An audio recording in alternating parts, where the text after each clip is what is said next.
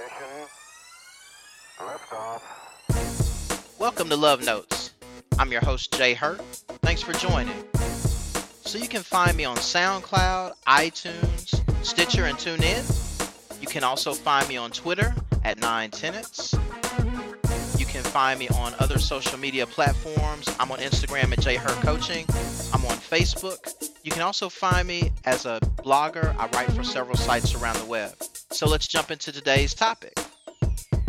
I want to talk about, can we save our relationships when times get tough and we're considering leaving or other options?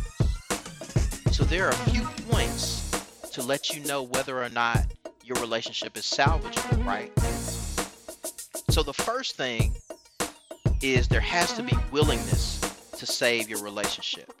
There has to be a commitment on both parties that they really want to try to work this out. So this isn't the same thing as the commitment within the relationship, but simply a willingness, a desire to try to make this work, right? So there has to be a commitment to really say, okay, we're here, this is where we are, but we're going to try to work to see if we can make this move forward, right?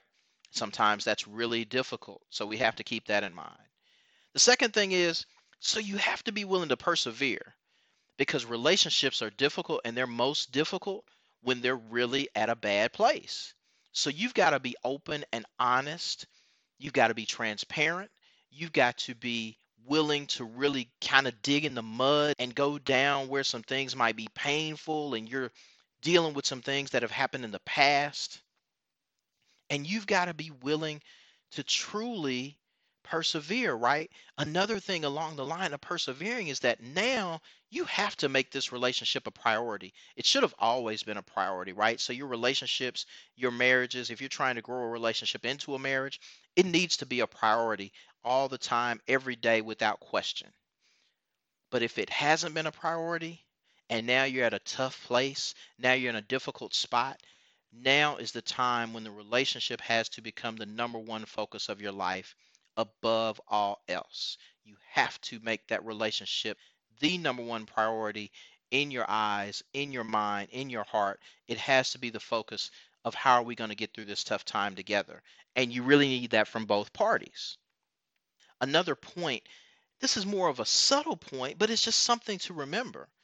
So acknowledge that healing and growing and repairing the relationship is not easy.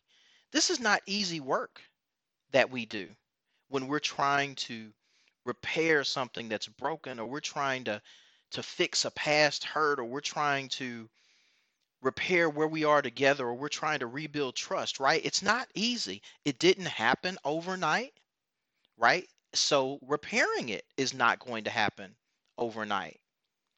So it didn't get broken overnight, right? So repairing it is not going to happen overnight. We have to acknowledge that it's not easy.